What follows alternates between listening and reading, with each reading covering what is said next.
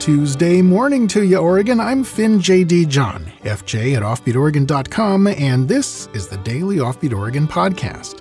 Since it is Tuesday, this is an archive show, first published as a newspaper column and podcast episode several years ago. Thanks for downloading, and I sure hope you enjoy it. This story was first published on January 29th of 2017 under the headline, Story of Sinister Polybius Video Game, Almost Certainly a Myth. Here we go. It's a scenario that would have chilled the blood of any parent of a teenager in the early 1980s. One day, when the Beaverton Mall opens for business, there's a new coin-op video game cabinet tucked into the back recesses of the video arcade by Sunrise Photo. It's made by a computer company nobody's ever heard of before, a German outfit called Sinister. Soon the kids are lining up to play the new hypnotic game. They play as long as they can, as long as their supply of quarters holds out, and afterwards stumble off through the mall in a trance-like state, sometimes unable even to remember their names and home addresses. It soon becomes clear that Sinister isn't a computer company at all, but a shadowy military technology group. And the game isn't a game at all, but some kind of behavior modification tool developed for an intelligence agency, the CIA perhaps, or worse, the KGB. This is, remember, before the Berlin Wall fell. They can't remember their phone numbers. They can't remember who their parents are. But they always remember their way back to the tall, sinister black cabinet with the electric green letters across the top that read, Polybius. Every day or two, sinister-looking men in black suits and opaque Foster Grant sunglasses appear in the arcade, pushing their way through the crowds of zombie children, inspecting the high score chart and copying down information from a special output screen. Then, without a word to anyone, they disappear. Then one day, a week or two later, just as dozens of parents are wondering what they have to do to save their children, a whole crew of the men in black appears at the arcade. Shooing away the crowds of disappointed zombie children, they load the machine on a hand truck and wheel it away. No one ever sees it or them again.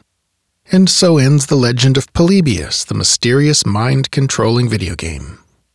The legend of Polybius is an urban legend set in Oregon. According to the story, these mysterious game cabinets were deployed in a tiny handful of obscure video arcades in the suburbs of Portland and used to test video game-delivered mind control algorithms. When their effect on local kids got too obvious to keep a lid on, the experiment was halted and the mysterious agents picked the machines up and disappeared with them. Well, there remains a possibility, a tiny one, really too small to measure, that the legend is true. But none of the vast crowds of children or their parents have ever come forward, and the name of the company, Sinister, apparently a clumsy portmanteau of two German words meaning senses and erase, is a dead end. Quote, What H.P. Lovecraft's Necronomicon is for books, Polybius is for video games, writes Portland historian Joe Strackert. The legendary creation is a character in and of itself, and any hapless humans curious enough to open its pages or press its start button will soon find their minds warped by the secrets contained therein. The legend of Polybius doesn't appear in any written records until about 17 years after it supposedly happened in a 1998 forum post on the coinop.org website. The anonymous poster claimed to have discovered the game's operating software and recapped the zombie players and men in black story. After that, the story bounced around here and there on the internet for a few years before getting picked up and thoroughly debunked by the online myth-busting site Snopes.com. And after that, suddenly Polybius was all over the internet. Several different people with varying degrees of non-credibility stepped forward to claim involvement in the darksome game. Several other people built fake versions of the game and tried to pass them off as the real thing, and one joker even built a fake website for Sinister, a shadowy German company that supposedly made it. But Polybius probably hit its pop culture peak when a Polybius cabinet appeared in an episode of The Simpsons, the episode titled Please Homer Don't Hammer 'Em from September 2006. It had the words "Property of U.S. Government" stenciled on its front. Ultimately, Polybius is a fun sort of legend, the kind of thing that's almost, but not completely, certain to be untrue.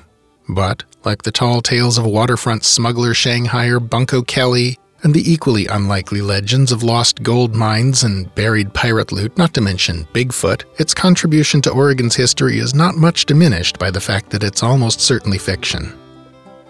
Key sources in this story included works by Joseph Streckert and Brian Dunning.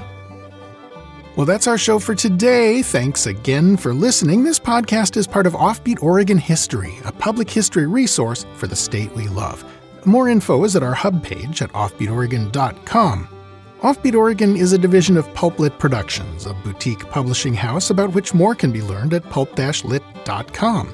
Speaking of which, if you enjoy listening to me, you might check out some of my audiobooks. You can find them most easily with a search for my name on audible.com. Most of them are old pulp stuff, H.P. Lovecraft, Edgar Rice Burroughs, etc., but at least 2 of them are Offbeat Oregon history type stuff. Check them out if you're so inclined. This podcast is covered under a Creative Commons license. For details, see offbeatoregon.com/cc. Our theme music is by the Atlas String Band and was written by Carmen Ficara. Listen and download more at atlasstringband.com. Questions, critiques, ideas for a future episode? Email me at fj@offbeatoregon.com. Episodes of Offbeat Oregon History are uploaded around 6 a.m. every weekday, so the next one will be on your device and ready to go before you know it. Until then, go out and fill up the rest of the day with good stuff. Bye now.